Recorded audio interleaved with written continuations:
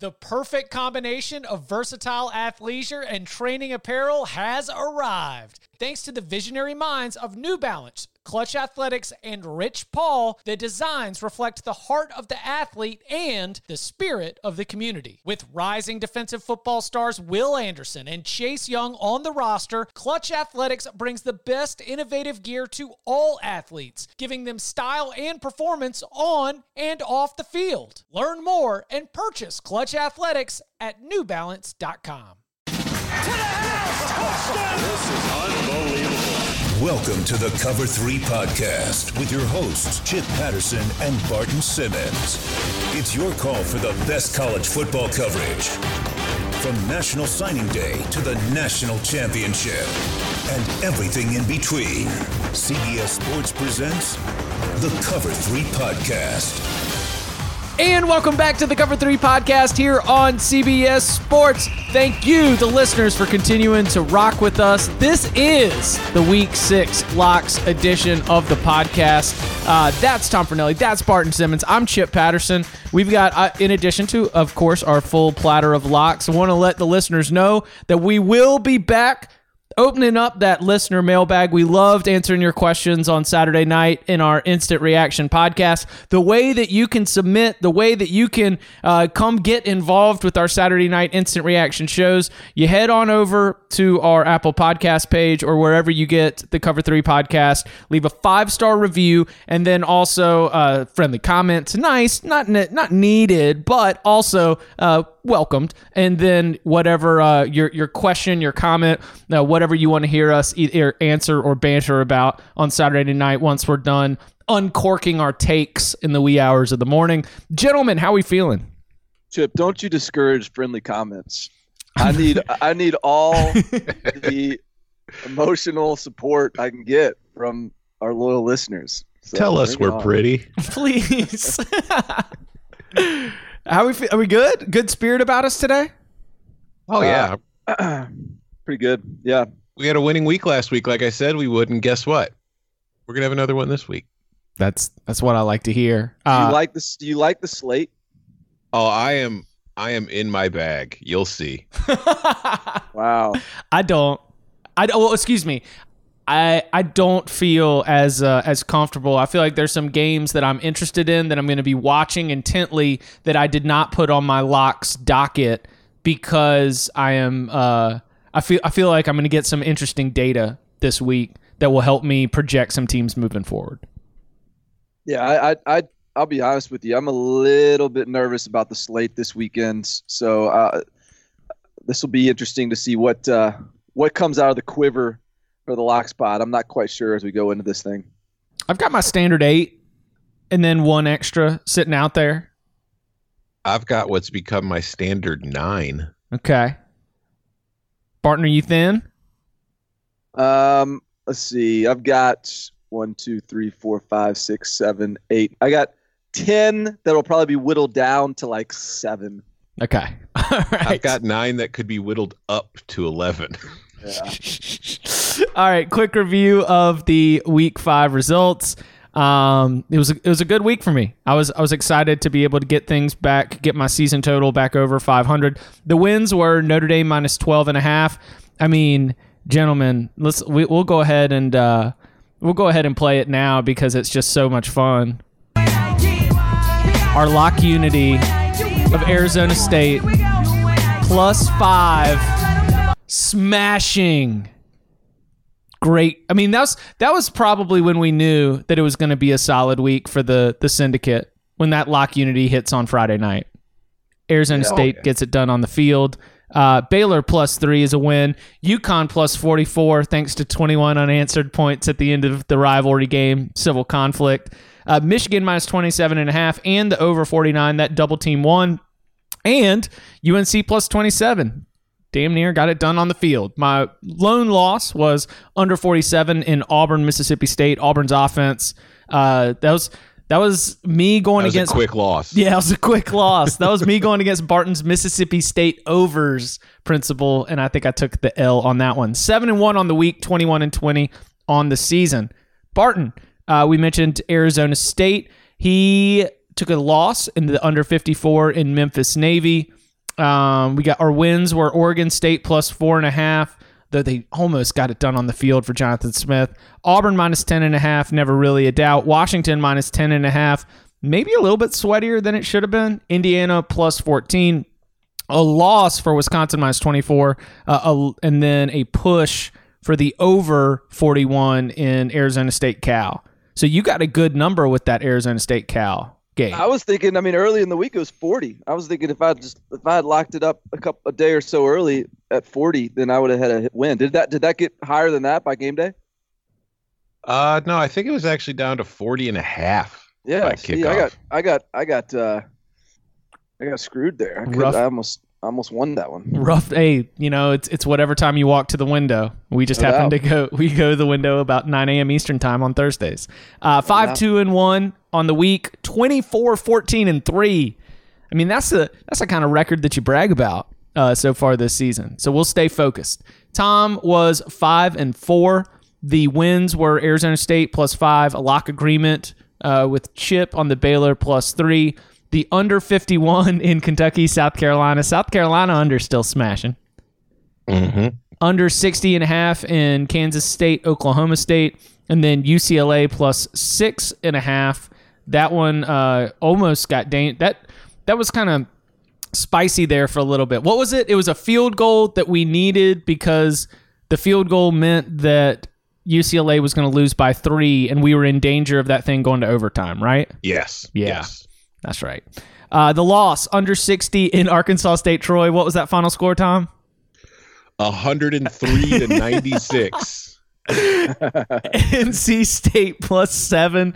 That was a disappointing performance for the Wolfpack down in Tallahassee. And then the under 48.5 in UNLV, Wyoming. And then Wazoo plus 6 as the loss. 5-4 on the week, 23-24 on the season. Whew. Ready to keep this winning going? Oh, yeah. We were up 10.3 units last week. All right. Y'all ready to lock it up? Let go. We're picking locks. My Blue Plate special 5-star locks are coming. Come get these locks. 5-star master lock. Lock it up. You want these locks? I'm living and dying every point, every cover. Okay. Normally I try and I try and pass this off, but I guess I just got to take a step forward. It's my honors on the tee box, and I'm going to get it started on Thursday night. Get it out right here at the beginning of the show for the early birds. I'm going to go to Greenville, North Carolina, where guys, it's going up to 98 degrees today. Whew. It is hot. It is humid. And I think that we've got the makings for a hot and humid over as Temple comes to town to play the Pirates. Our number, as I'm seeing it right now, is around 47.5. And if things get a little crampy, if those defenses start to get a little tired, I know that Anthony Russo can hit a explosive play from time to time. It's not really in Temple's mentality, but it could happen. And ECU, man, they need a strong performance for the home crowd in Dowdy-Ficklin Stadium. My ECU well-placed source he keeps texting me. He says, Pirates are due, baby. The Pirates are due. And I think that if ECU is going to make this a game, it's probably because the game got a little loose. I think that all cooks together into a great opportunity for us to jump on a hot and humid over. So I'm going Temple ECU over 47.5. I appreciate you for giving us some Thursday night fodder. That said, I got no opinion. I mean, East Carolina has been a very reliable under team so far this year, but yeah, when you're talking about temperatures like that, man, it's hot, man. It's miserable outside. Yeah, I don't want to play football in that. No. Is this what we want football to be? On October 3rd, please. No. Barton, to you. Okay. I guess I'm going to go with that Iowa-Michigan game to start. This has been I've wrestled with this throughout the week. I think Iowa's the better team. I think Iowa likely wins this game. They're a road underdog, and I was surprised to see Michigan a favorite in this spot.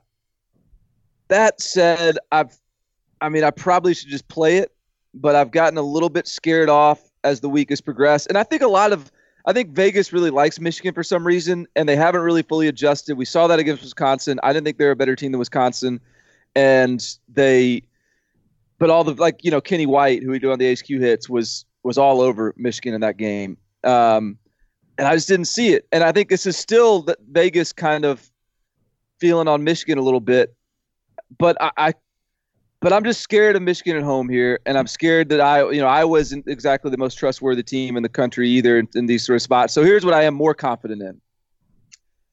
I think that I know that Iowa has one of the most efficient defenses in the country. They keep everything in front of them. They make you drive the field.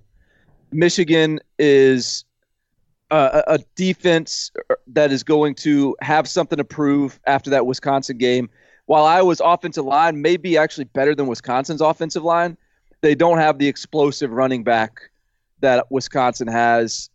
I just think this one has the makings of a low-scoring, grinded-out affair. I don't think it's in Iowa's DNA to let this thing start to sort of get away from us on the scoreboard. So I'm playing under in Iowa-Michigan, 47.5, I think is the number.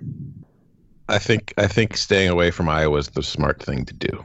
Yeah, I love your pick and your mentality. I'm not going to lock it up, but I think that's the right side. And I apologize. I don't think anybody actually follows all the different picks that we're asked to give on CBSSports.com and CBS Sports HQ, but I've flip-flopped all over this. On Tuesday, I was saying Michigan. On Wednesday, I was saying Iowa. Who knows what Darst put me in for on the grid online. But, I understand your consternation, and I think under, especially with that noon start, noon Saturday. Big nude Saturday. Big nude Saturday. Let's get some good running and punting. Because I think if I trust one side of the ball for Michigan to get it figured out, I trust the defense, and I still don't necessarily trust the offense just because they put up a big number against Rutgers, and Iowa's kind of the same thing. Like Iowa probably should have lost Iowa State. It's a good team, but it's still not an explosive team. So. Yeah, anyway, I think under is the safest play of the four. I've felt like I'm not locking up anything at this game, but I felt like I've been on an island because I'm the only person I think that's taking Michigan in our expert picks and doing Sportsline and HQ and all that stuff. Everybody's on Iowa. I think that this is a result of just everybody focusing on Michigan's problems and not thinking about the fact that Iowa is pretty much Michigan with lower expectations. In that they beat up on teams they're supposed to beat up on, and they struggle against teams they're like ranked teams. They don't do well. I mean, since 2010, as a road underdog, Iowa is 6-13 against the spread. As an underdog, period, it's 15-21-2. The Hawkeyes don't do well in these spots, just like Michigan hasn't been doing well in these spots. So that's why I'm staying away from the spread as a lock, and I'm not in lock agreement with you. But if I was doing anything in this game, it would definitely be the under. Some encouragement, but no follow. All right, Tom. To you. For my first lock, I will be staying in the same state as the Wolverines, but moving lower. But in that region.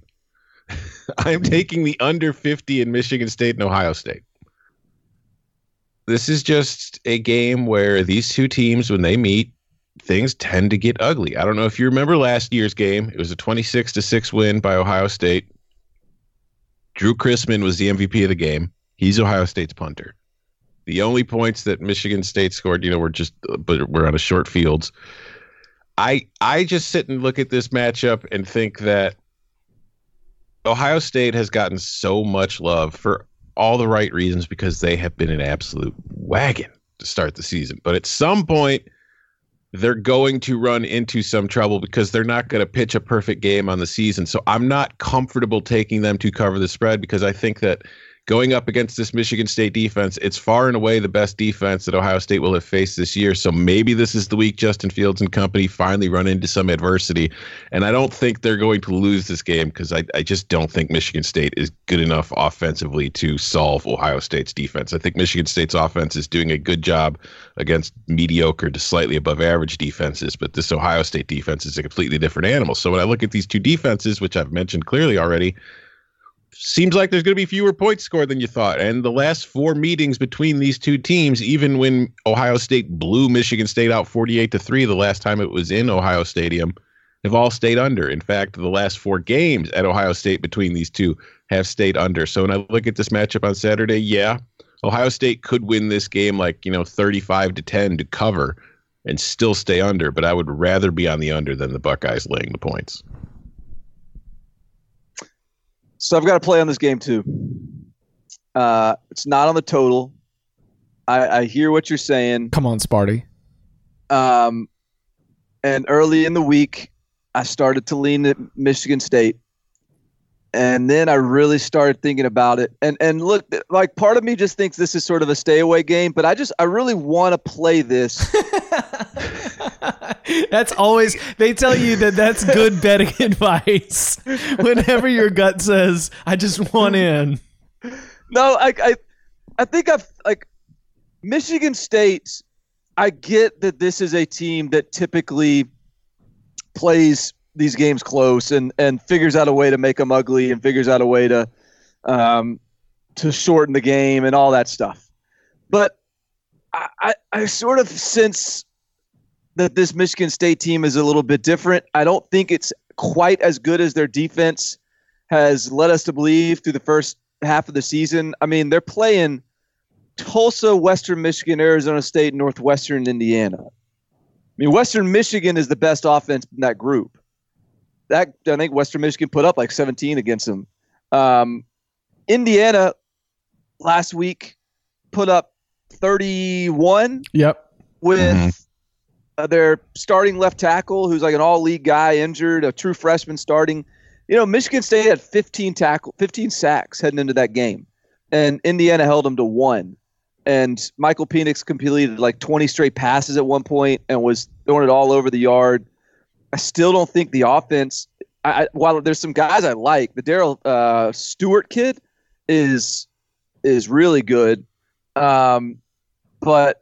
Is it Darrell Stewart or Darrell Henderson? No, you got it. Either way. It's Darrell Stewart. Darrell Henderson was the running back from Memphis last year. He's with the Rams now. That's right. Yeah. But that dude's a competitor. I like him, but it's sort of he's the only guy that really has a lot of juice in that offense. And so I just look at Ohio State, and hey, I could see it being 28-3 or something to that effect, or I think the under could hit here, but I just think it's a big number that's Vegas is just daring us to play Michigan State with, and I'm not gonna get sucked into it. I think Ohio State is that good. I think Michigan State is a little inflated because they haven't really played anyone, and I think Ohio State's going to win by more than 20. I think that could happen, and it could still stay under, because I feel like if Ohio State does cover this spread, Michigan State's not going to score very many points. And you meant the offense has played well, but if you look at Football Outsiders offensive line metrics, their line yards, the Michigan State offensive line ranks 84th in the country. Yeah, because they can't run the ball. There's an and offensive. It's going against Ohio State. Yeah, there's an offensive identity crisis right now because Brian Lewerke leads the Big Ten in pass attempts, pass completions, and passing yards. WTF? And let's be real. I mean, Michigan State certainly has had some real battles with Ohio State, but it hadn't been the last 2 years. Right. That's what makes me so sad, because from 2011 to 2016, 6 meetings, they were split Ohio State 3, Michigan State 3, and the average margin of victory in those 6 games was 5 points. This was the premier rivalry in the Big Ten, and the last 2 years are starting to suggest it ain't anymore. Well, yeah, I've mentioned on here before, I mean, we've seen Michigan State's peak. I don't think they're getting back there, at least not in this regime. Yeah, I mean, 26-6 and 48-3 the last 2 years, and that means nothing with regard to this year, except that Ohio State's going into this game and there's no longer this mystique to Michigan State. I think they're going into this game thinking, let's go roll these guys up and move on to the next game. And I think Michigan State might not have the same kind of confidence that they had a couple years ago going into a game like this. All right, Tom, back to you. Okay, well, I will go for my next lock, the CBS game of the week.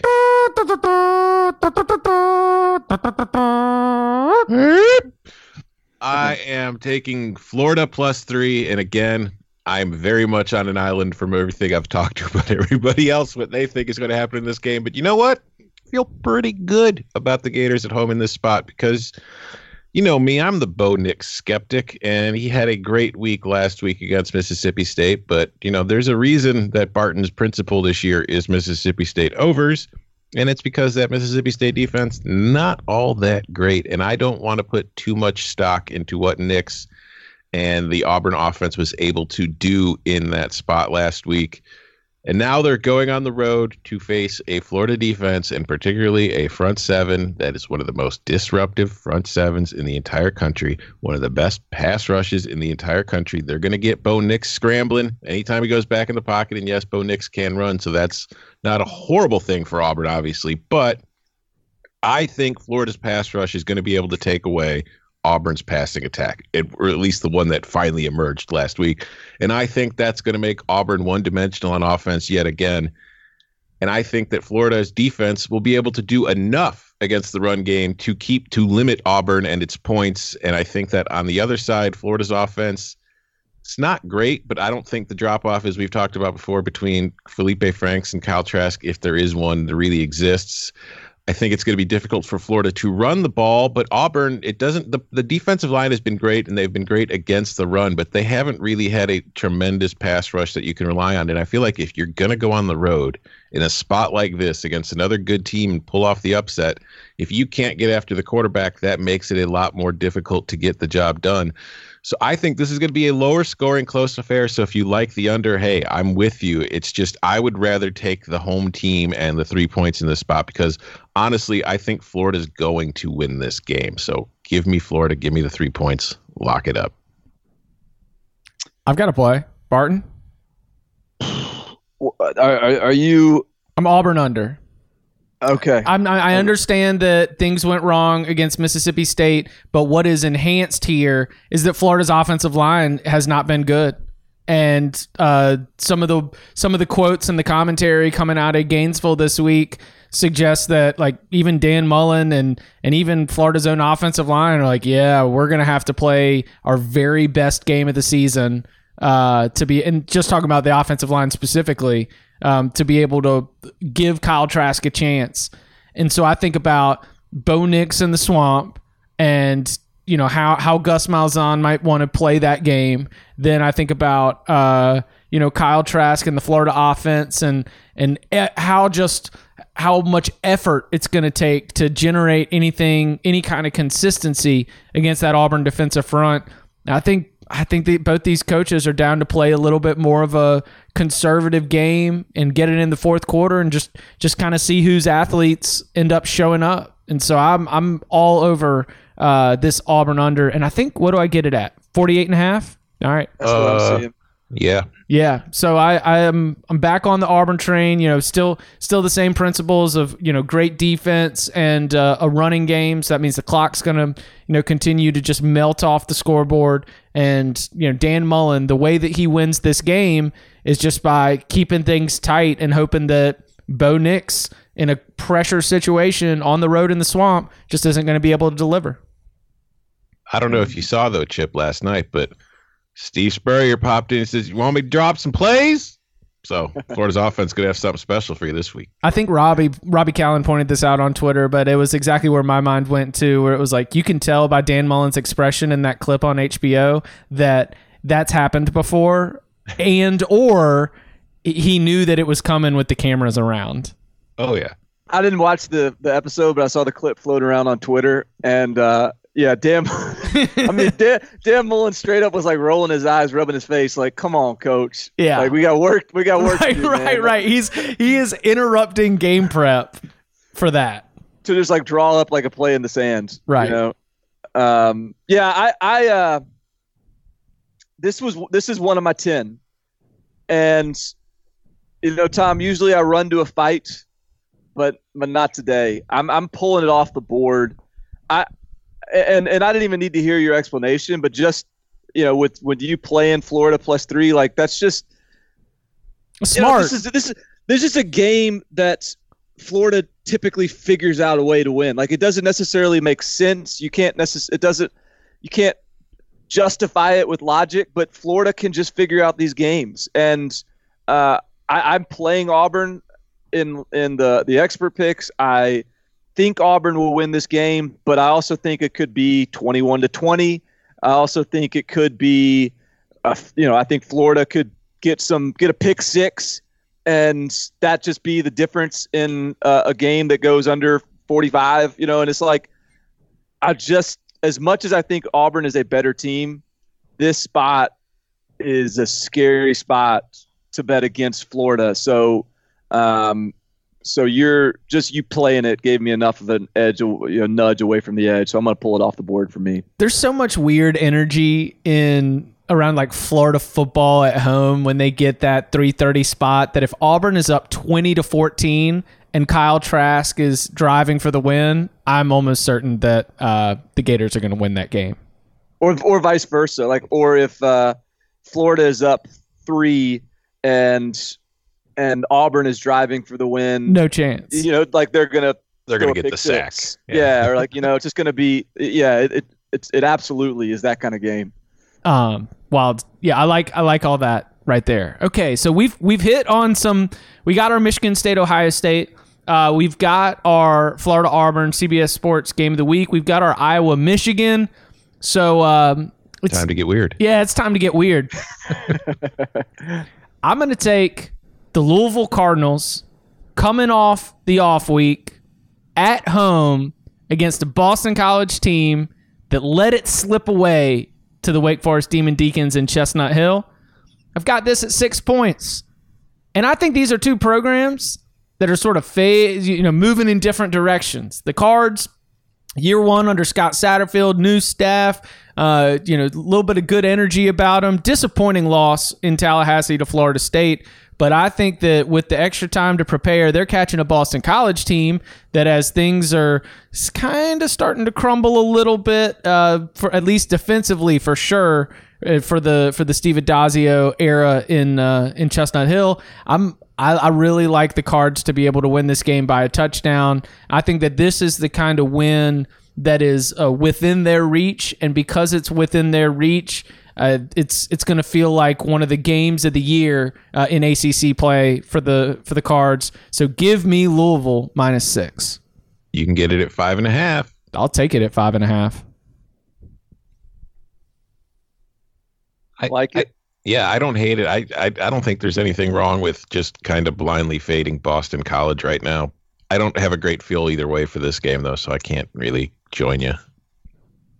I don't know. I don't know what to make with BC, and but I do like the idea of just getting getting Louisville on the way up here. Barton. All right, where to go next? All right, I think I'm gonna go. The Pac-12 has been pretty good to me this year, so I got 2 games out there. This is a big favorite week for me. I've been kind of a favorite guy lately. I think. How about another fade? Another fade of Stanford. Just keep it rolling. just. I mean, it's been like a 3. What? Like I don't know. Is it 3 straight weeks for me now? But Washington didn't even really play that great on offense last week, and they still covered against USC. This Stanford team is still just, not there. I think Washington's starting to get it rolling. I think the defense was really impressive last week in the way they defended that USC passing attack. And I think the run game's starting to get some confidence behind Salvin Ahmed. I think I'm going to go Washington again, fade Stanford again. It's at, I think, 16 is sort of the consensus number. So give me Washington minus 16. Man. Yep. Are you in on it too? No. I'm saying that was the 16 was the number you could find. Stanford's offensive line. The Stanford offensive line ranks 89th in the country in line yards. I mean, sad. Sick, sad world. You know what 2 words you can spell with Stanford? Sad. Soft and sad. Oh man, some Pac-12 listener, make it a T-shirt. I'll buy one. I will too. Any entrepreneurs out there. Yeah, let's go. Looking to sell 2 shirts. We won't cover the cost for the screen, but I will buy one shirt. Get your name out there, kid. All right. Tom, to you. Oh, I mean, I can't believe I waited this long. Longtime followers will know this one is coming. I am taking the under 45 in Air Force Navy. Principal. It's 2 option offenses. Now, I was literally this week hovering over my online book for them to post the total in this game so that I could hammer the under as soon as it came up, whatever it was. And that's what I did. And you know why I did that? Because since the 2010 season, there have been 27 games between the 3 service academies, Army, Navy, and Air Force. In those 27 games, the under is 22, 4, and 1. Because they're all option offenses. And what do option offenses want to do? Put together long, time-consuming drives and shorten the game. So when you put 2 of them on the field together, we're talking very limited possessions, very limited opportunity to score. And also in option offenses, there tend to be a lot more fumbles, which can stall a lot of drives. And unlike in other games, once the option offense takes over after a fumble, they've got to put together another long drive. So it all depresses scoring. This is going to be a low-scoring, fun option affair. It's my lock of the week in the 6-pack. It's my lock of the week on the Locks Pod. Get it now. Go.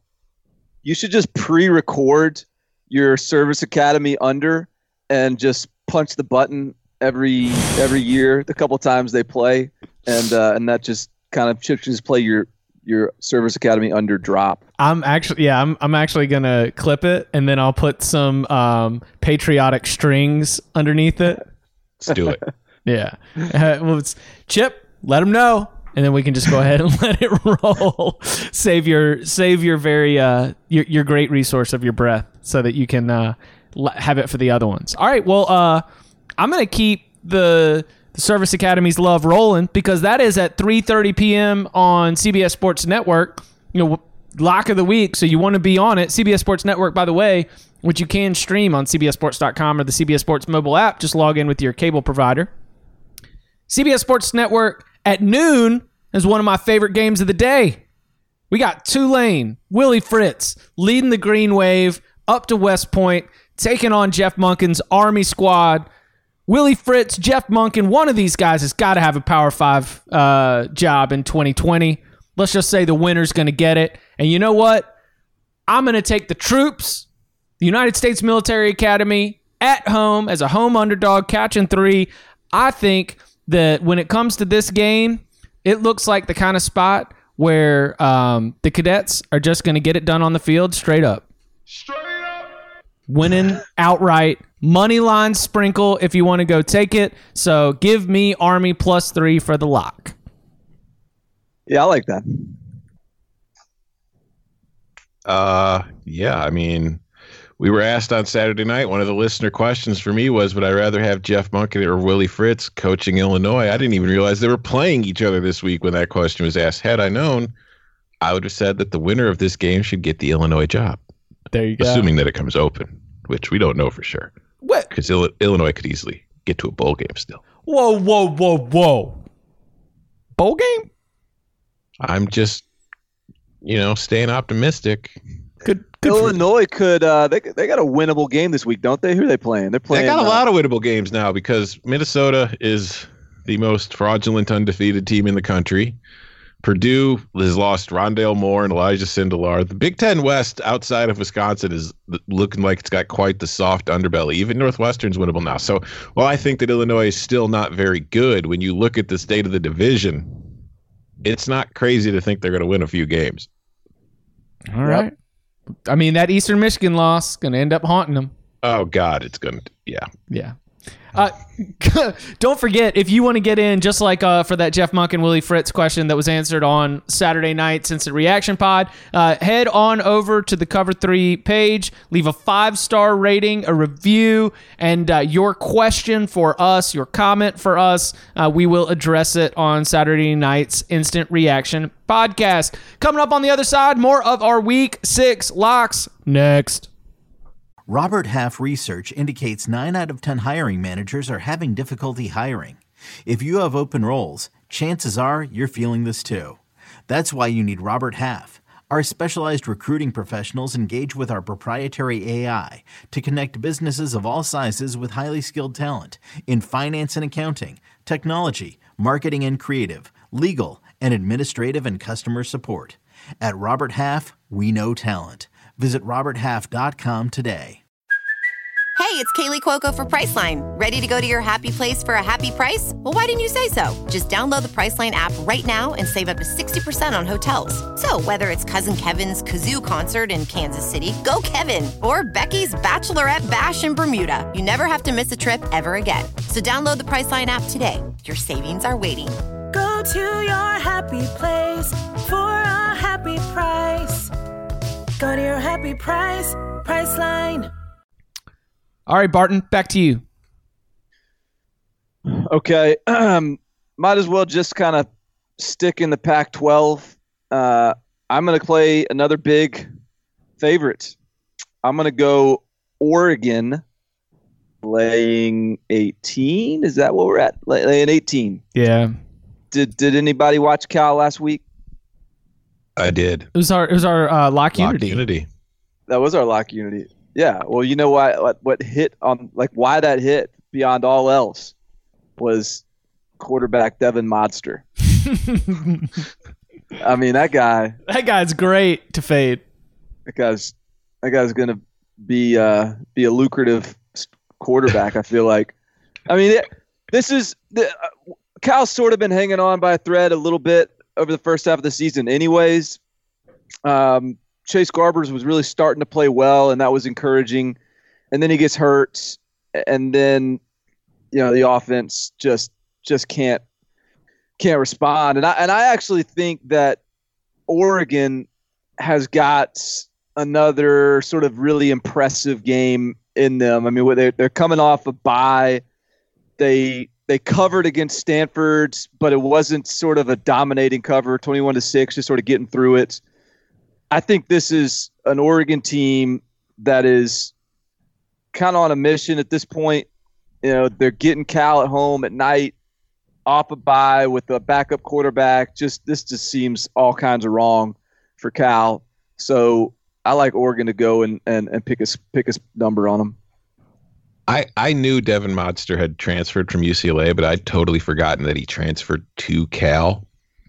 So when he took over on Friday night and was in there, it's like I recognized him right away. I was like, oh my God, Devin Modster's with Cal now.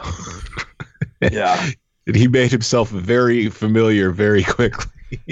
Devin Modster of Josh Rosen backup fame initially. I remember one of the times when Rosen got hurt and Modster came on, and like his first or second throw was amazing. Like it was a deep ball, and it was an amazing throw. And I was like, oh wow, UCLA is just going to be just fine, and it hasn't been like that since. Yeah, lucrative opportunities fading a Devin Modster-led Cal. How long is Garbers out? Like for the season. Oh my God! I think. I mean, a significant amount. I mean, it was like I can't remember what it was, like a clavicle or something. Something serious. So he's not coming back anytime soon. So Cal over Washington is going to be the strangest, like one of those early season outliers that we're going to look back at the end of the year. Wow, that's the reason Washington can't get in the playoff. Interesting. All right, I am going to take us to noon in Baton Rouge.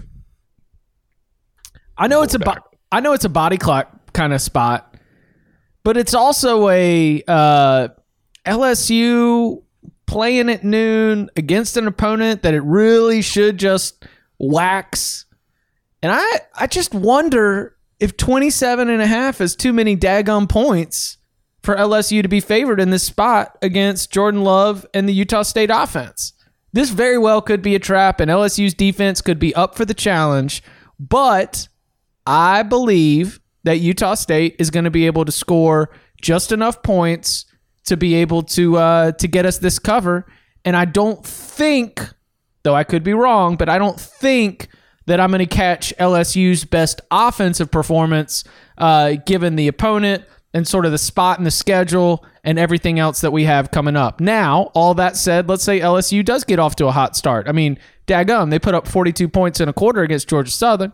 So it's possible that they could get it going early. But even in that position, because of everything that we've got coming up later in the season and in the more immediate future, we're going to be having LSU's backups. And while LSU's backups are still talented, I think that rooting for a backdoor cover, if Jordan Love's going to stay in the game, is definitely something that's possible with this Utah State offense. So give me Utah State plus 27.5.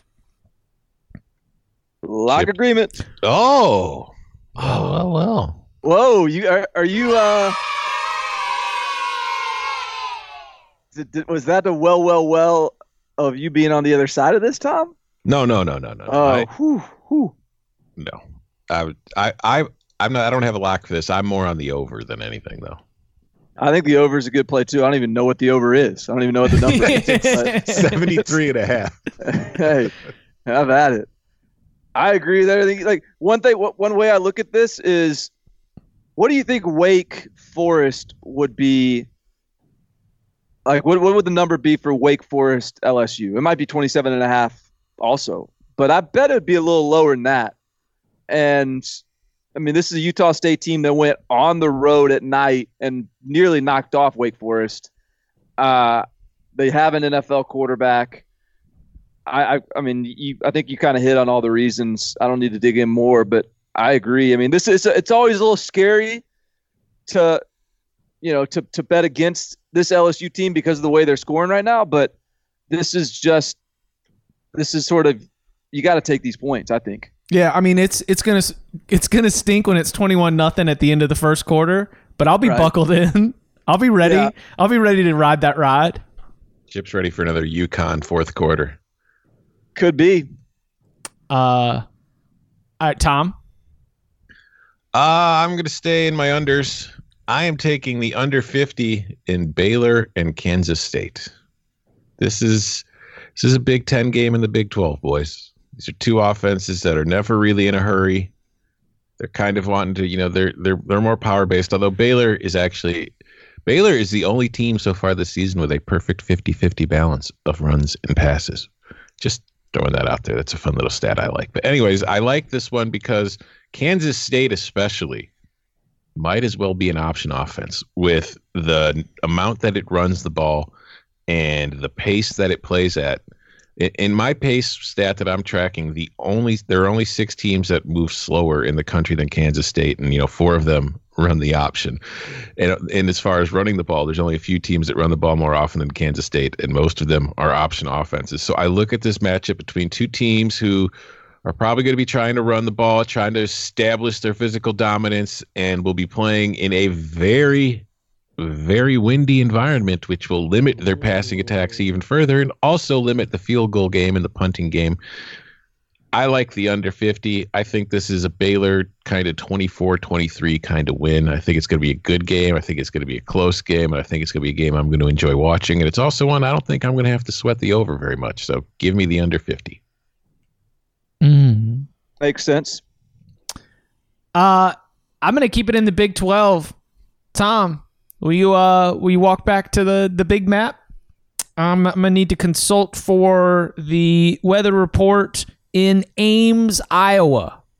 Oh, would you like the weather report names? Well, let me get out my meteorology chart for you here, Chip.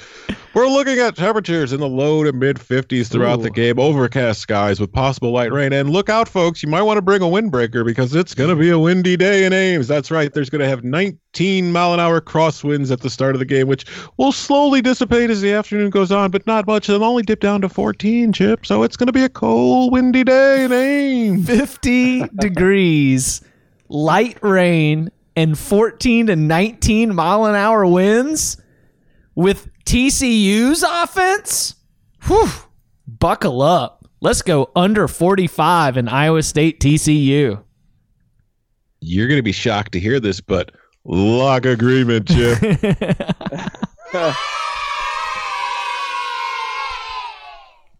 Yeah. Iowa State can't run the ball. We discussed this last week. It was one of the reasons I was taking Baylor against them. And they're going to try to throw the ball. And it's a lot harder to throw the ball in the wind because these are like the same kind of weather conditions minus the thunderstorms that we saw when Iowa State hosted Iowa a few weeks ago. And we saw how much that offense struggled in that game. And I think they're going to have a very similar kind of struggle trying to move the ball here because of that wind. And I think that this is a very, very nice wonder we have. Barton? It's been a fun game. This is an Iowa State team that keeps everything in front of them. TCU, if they can't throw it, then they'll be probably fine leaning on that run game, which is pretty good. But I mean, the pace of it, yeah, I think that makes sense. This is a big week for the brand, Tom. Mm-hmm. Oh, it's a windy weekend. you got 4 of your 5 plays or unders right now. You got a service academy under. You got. I mean, this is, man. I told you I was in my bag this week. I'm feeling excited. Great. You're energized this week. Back to you, Barton. All right. Let's see. I'm going to go another big number.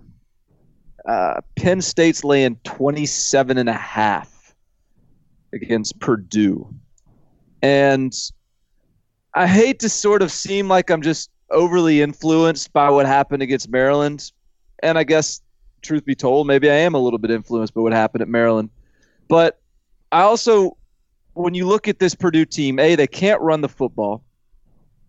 They're not very good on defense. Their best linebacker's out for the year. Their best defender is a true freshman. Their best player, one of the best players in the country, is out. Their quarterback is out. I mean, this is going to take a real magician-type showing here for Jeff Brom to make this a close game. And I know that Penn State just blew out Maryland, and maybe that they kind of fired their bullet there. But I wanted to look and keep in mind they got at Iowa next week, which is a pretty big game. This one's at home.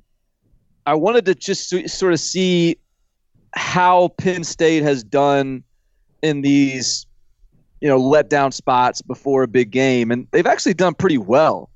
Like 2016, they pushed against the spread against Temple before they were playing the number 4 team in the country, Michigan. In 2016, before they played the number 2 team, Ohio State, they beat the spread by 14 against Maryland. In 2017, a 14-point spread. Before playing a ranked Michigan, they beat the spread by 10. In 2018, before playing number 4 Ohio State, a 28-point spread, they beat it by 11 against Illinois. The only one that last year they didn't cover and they lost to the spread by 11 to Indiana, but that was right after Ohio State, Michigan State, right before Iowa, Michigan. So that was a tough spot, period. I just think right here, given how good this offense is playing, given how depleted Purdue is, given how this is a team that seems to be accelerating, I'm going to go ahead and lay this big number and, take James Franklin having his team focused for being 1-0 this week. Do we know how long Rondale Moore is out? He's out for... have they given a timetable yet? I don't know that I've seen a timetable, but it's a while. Let me see. actually out indefinitely, week to week. Hyperextended knee, I guess, was the injury. Yeah, it didn't look good when it happened. It's like you look at the problems Purdue was already having. And now that Sindelar's done for the year and Moore could miss some time, and this is a season they're 1-3 as it is. Things could be just fallen by the wayside quickly for this team, because you look, they've got Penn State on the road this week, and then they get Maryland at home, but then they're back on the road for Iowa the week after that. So it's like if Moore misses the next few weeks, those are two really tough road games as it is. And without Moore and without Sindelar, you feel like they're going to get blown out in a lot of those games. So we're looking at Purdue is probably going to be missing out on a bowl game this year. Tom. For my next lock, I'll stop picking unders for now. Although I do have unders left, but I will stay in the Big Ten. I am taking Northwestern plus 7.5 at Nebraska. Yup. This is a situation. I mean, I've been hounding Nebraska for this all season long. They cannot stop the run. They are very porous defensively. It has not changed since last year. And when they were playing games against Colorado and Illinois and playing like crap, they were able to at least stay close because they were playing Colorado and Illinois. Last week against Ohio State, they played the same way, but they played against Ohio State. And if you play like that against Ohio State, they're going to kill you, which is exactly what happened. Now they're playing a Northwestern team that defensively really seemed to get its crap together last week against Wisconsin. It went on the road to Madison and limited the Badgers' offense, which Michigan hadn't been able to do. Nobody else had been able to do before. So I feel like Northwestern at least is getting it right on defense finally. So going on the road against Nebraska, I think that Adrian Martinez, who has struggled with turnovers all year and has not really taken that step forward, he's kind of plateaued. I think this is going to be a tough matchup for Nebraska. I think Northwestern, which can't pass the ball to save its life, is going to see a situation where, hey, at least we're going to be able to finally find success running the ball because everybody else has been able to run all over this Nebraska team. So I think Northwestern is going to be able to, control the clock as much as possible to keep that Nebraska offense off the field, which will help its defense even further. And plus, this is Pat Fitzgerald on the road as an underdog, a little used principle that we talked about. Since Pat Fitzgerald took over at Northwestern in 2006, Northwestern has been a road underdog 48 times. It is 32-16 against the spread in those games. These are when Pat Fitzgerald teams shine. I don't know that they're going to get the outright upset, but they could. So I'm taking Northwestern plus 7.5. Lock it up. Wow. Is Northwestern a bottom 25 team? No, they're on the precipice. Yeah, that's a big time move for you, Tom. They played well enough against Wisconsin to slide out last week. So I have a few thoughts. I think this is typically a game. Look, I'm a Nebraska guy. I'm a Scott Frost guy. I haven't played Nebraska yet this year. I feel like they've been inflated. This is absolutely the type of game that Northwestern usually goes in and gives somebody trouble. But Tom, I walked away from a lock fight earlier this pod. I can't look myself in the mirror, wake up in the morning, go to sleep at night, tell my kids at story time that I walked away from 2 fights in one day.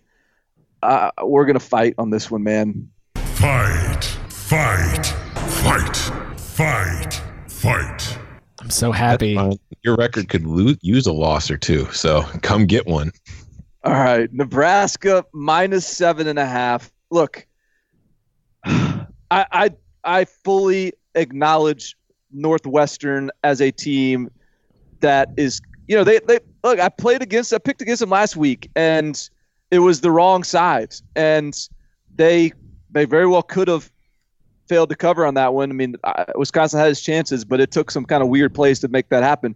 Northwestern will slow this game down. They'll try to, and they'll try to make this ugly and nasty, and yet I really think Nebraska, after the way it got beat last week, with another home game, with still waiting to make some sort of a statement this year, with Northwestern just not being as good as it's been the last few years. I mean, some of those teams have been just at least competent on offense.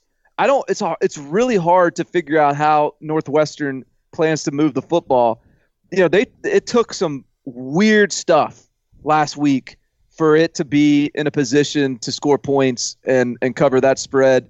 And I know that's against Wisconsin, but I just think Nebraska it's time for it to make that statement win. Not that this is going to, send reverberations around the college football world, but it will within the Cover 3 podcast. Give me Nebraska laying the points. Lock fight. So happy to see it. It's our first lock fight since week 3. Yeah. That was between me and Chip. I won, by the way, Barton. Just all right. In our lock fight in week 2, you know who won that one?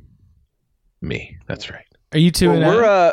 We're 1-1 in lock fights, you and I, Tom. I'm 1-0 in the last one, though, baby. We've been tangling a lot this year. All right. I got to do it. I had to do it to him. We're going to South Bend.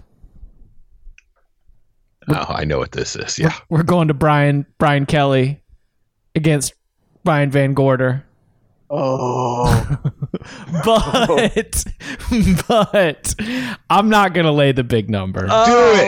No. I'm gonna get this under because I don't think Bowling Green scores a damn point in this game. I'm gonna go Notre Dame under. What's the number? The total is at 45. Wait, no, 61. Yeah, 61. 61. Lay the 46, Chip. All right, cool. Let's do it. Let's lay 45. Double. Let's go. We'll get the under, and we'll do Notre Dame over.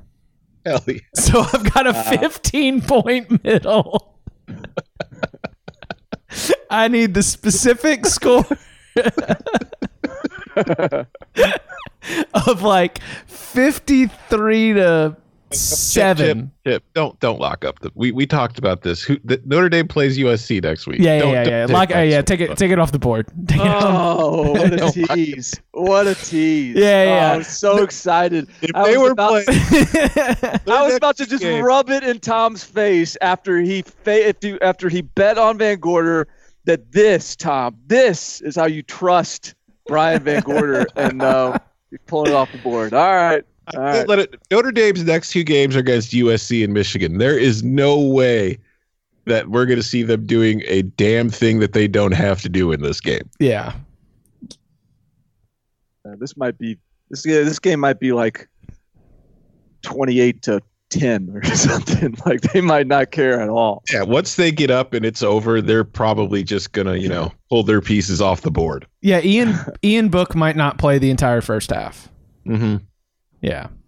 Under 61. Thanks, Tom, for saying, Chip, we talked about this. I pulled you aside at your bachelor party and I told you, no, Chip. This is a classic look ahead spot.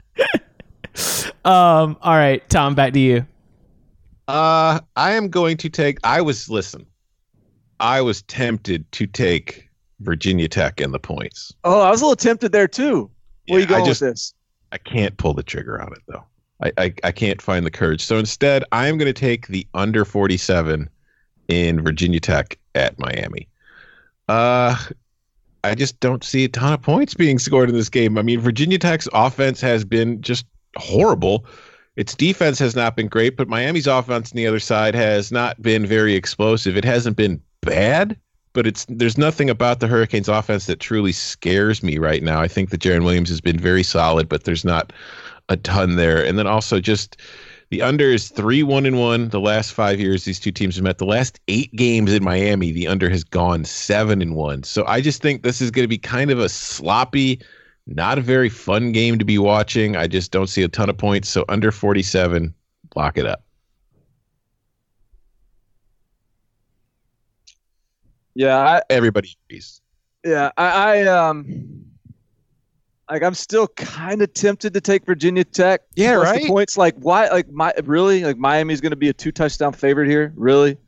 But that feels a little bit more like an NFL principal than a college principal, like I guess like it's not unreasonable to think Miami could win this game by 14 plus.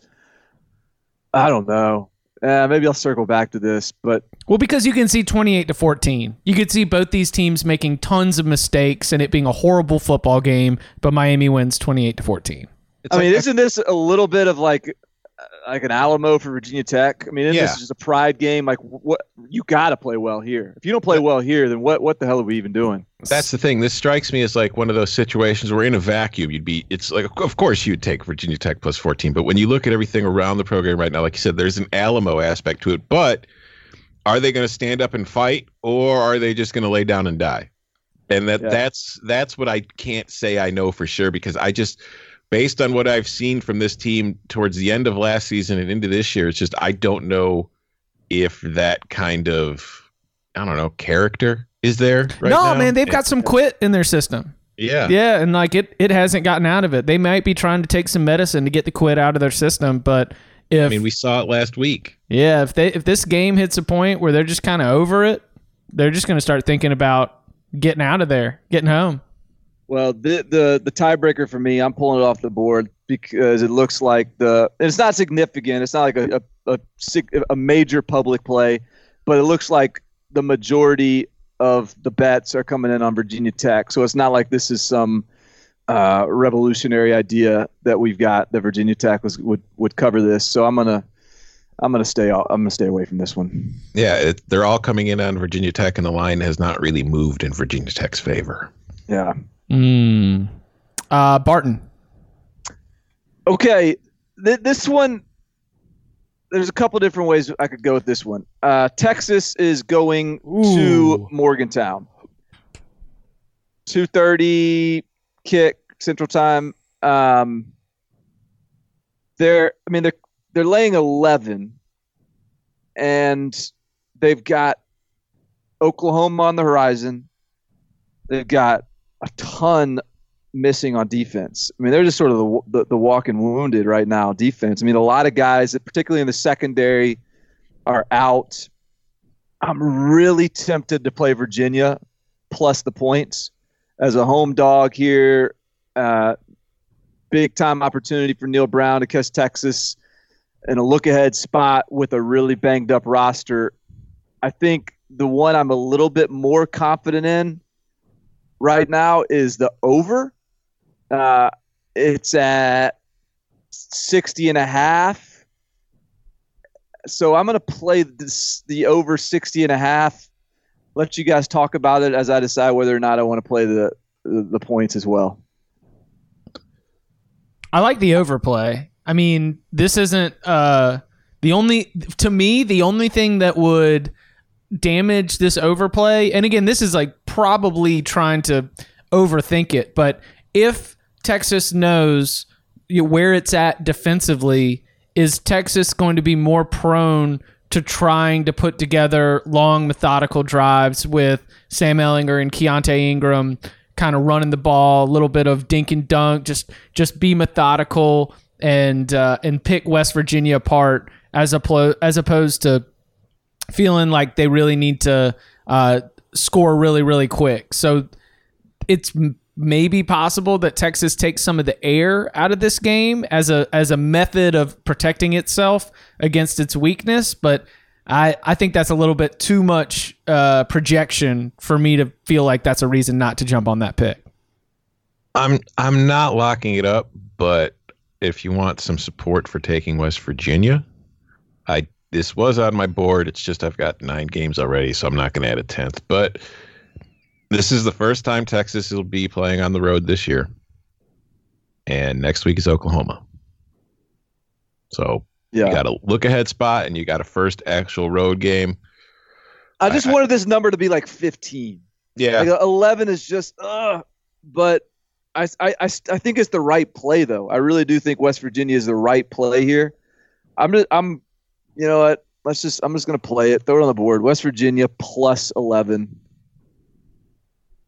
Very reluctantly here. No, I think you'll be happy with this one. Thanks, man. Appreciate that. Appreciate the support. Still going to beat you in Northwestern Nebraska, though. All right, my final lock of the week is going back to the UConn Huskies because we are in full fade Charlie Strong mode. As long as Charlie Strong is the head coach of the South Florida Bulls in the 2019 season, fading South Florida will be on my first draft for the locks.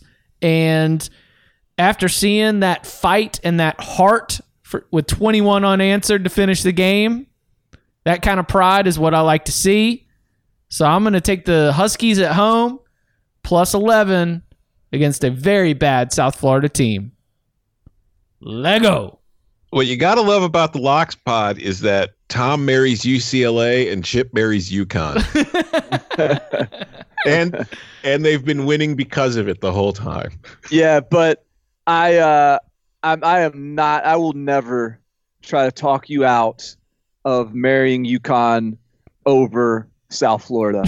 Right. Yeah. That is UConn may be crazy, but she ain't South Florida crazy. So she's really straightened herself out over the last couple of years. There was a time when I wouldn't have supported this union, but she's gone to see she's seen a therapist. She's got things straightened out a little bit, and now it's South Florida that's kind of the rabbit boiler. So go get it, man. I'm glad someone's on this one. Fade Chuck Strong every week. It's at least in consideration. That's been like a 3-week. That's been like a 3-year principle. It was at least a principle last year. I think it was a principle 2 years ago too, as it got towards the tail end of the season, because they had that really strong start where they're blowing everyone out, and there's like, well, but wait a minute, something's fishy here, and it's ever since then. This has been a good spot to be in. Mm-hmm. But I mean, hey. This is two juggernaut fade teams going head to head. UConn plus 11. Let's go. All right, so Tom, back to you. I'm gonna take for my next pick. I'm taking Vandy plus 7.5 at Ole Miss. Oh God, yeah. we got a dental fight. Oh no.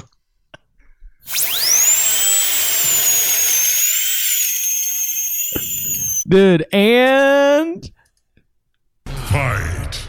Oh God. Fight. Well, a lot of the air just left my sail. But I'm gonna stick to it. I mean, Ole Miss is just not very good. I'm sorry, and I know Vandy hasn't been great, but I think going on the road in this spot with Keyshawn Vaughn, they'll be able to move the ball on the ground. They'll be able to run the ball. They'll be able to keep it close and lower scoring. And I mean, this is just a series where Vanderbilt has done really well. In the last 18 meetings, Vanderbilt is 13-5 against the spread, and they're 8-2 against the spread against Ole Miss in the last 10 times they've played in Oxford. This has just historically been a spot where Vanderbilt has done well. So I don't think they're going to go into Oxford and beat the Rebels, but I do think they're going to stick within a touchdown at least. So I'm taking the Commodores, but again, a lot of the wind has left my sails. So because it is a lock fight, I'll give you the full dentist breakdown here. He says, give me Ole Miss. And by the way, the dentist seems actually fairly confident here. He said, there's some slight optimism regarding the progress of this team. Not that they are very good, but that some young players are catching on and there are some options at quarterback.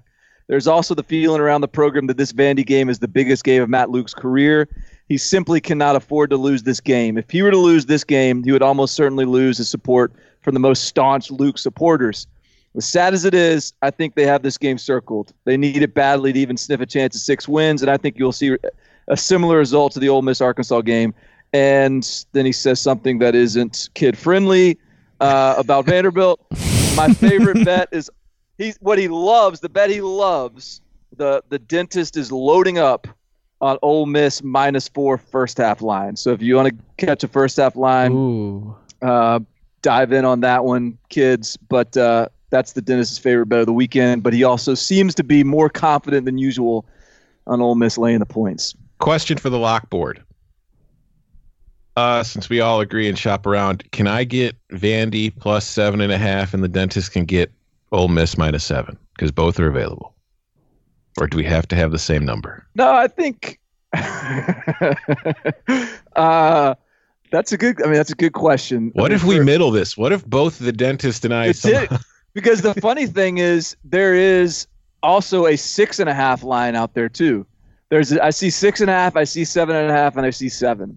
Yeah, I'll give him the 6.5. We could try to middle this big. I will say it looks like William Hill, the Hilton, like there's a couple of places that there's a 7.5. So I'll give you 7.5.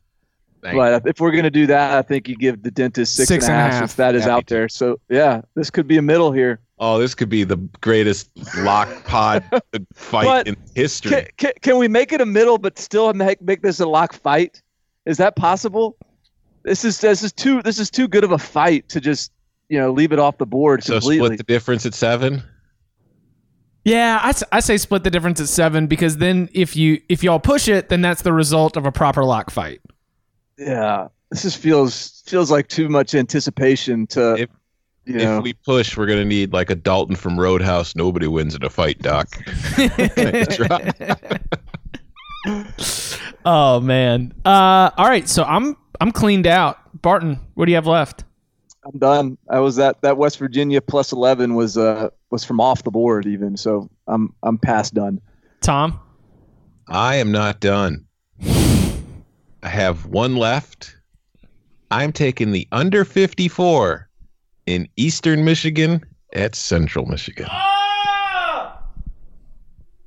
As I have mentioned earlier, it is a windy weekend in the country. It's fall. It's October. The gray clouds are rolling into the Midwest, and with them, they are bringing the breeze. Temps in the low 60s, upper 50s. Crosswinds between 12 and 13 miles an hour. Two offenses that aren't very explosive. Give me the wonder. Give me the under. Eastern Michigan, Central Michigan, under 54. Lock it up.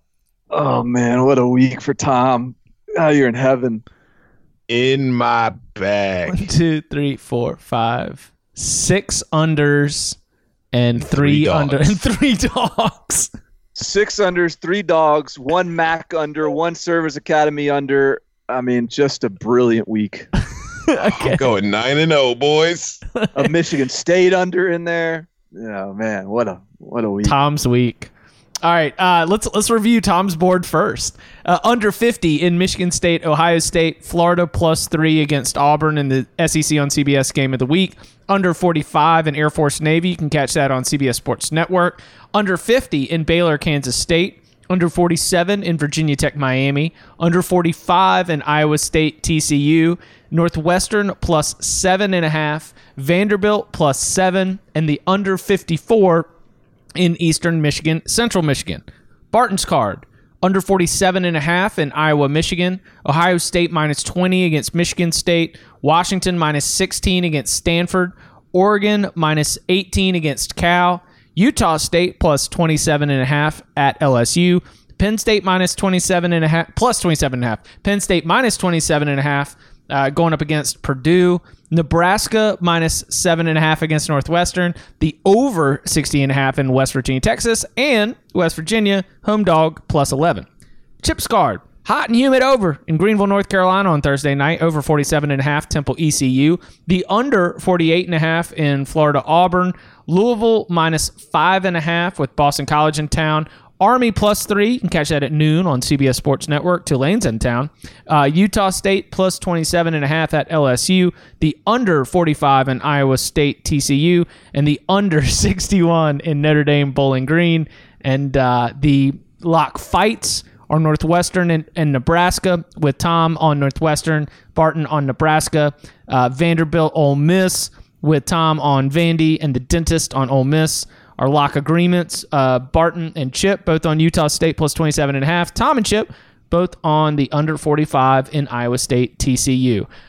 Please, again, reminder, If you want to contribute to our Instant Reaction podcast, if you have a question for us that you want to hear us answer, a comment, it can be from some action in the day, or it could just be anything about college football. We had fun responding and bringing y'all into the mix, and I think that listeners seem to have fun hearing it. So the response was good all the way around. Gentlemen, how are we feeling? Final thoughts here as we head into week 6. 9-0. I'm scared. I'm a little scared this week, but let's go. All right. You can follow him on Twitter at Barton Simmons. You can follow him at Tom Fernell. You can follow me at Chip_Patterson. We will be back Saturday night, Instant Reaction podcast. Get those questions in with a 5-star rating. Gentlemen, thank you very much. Thank you.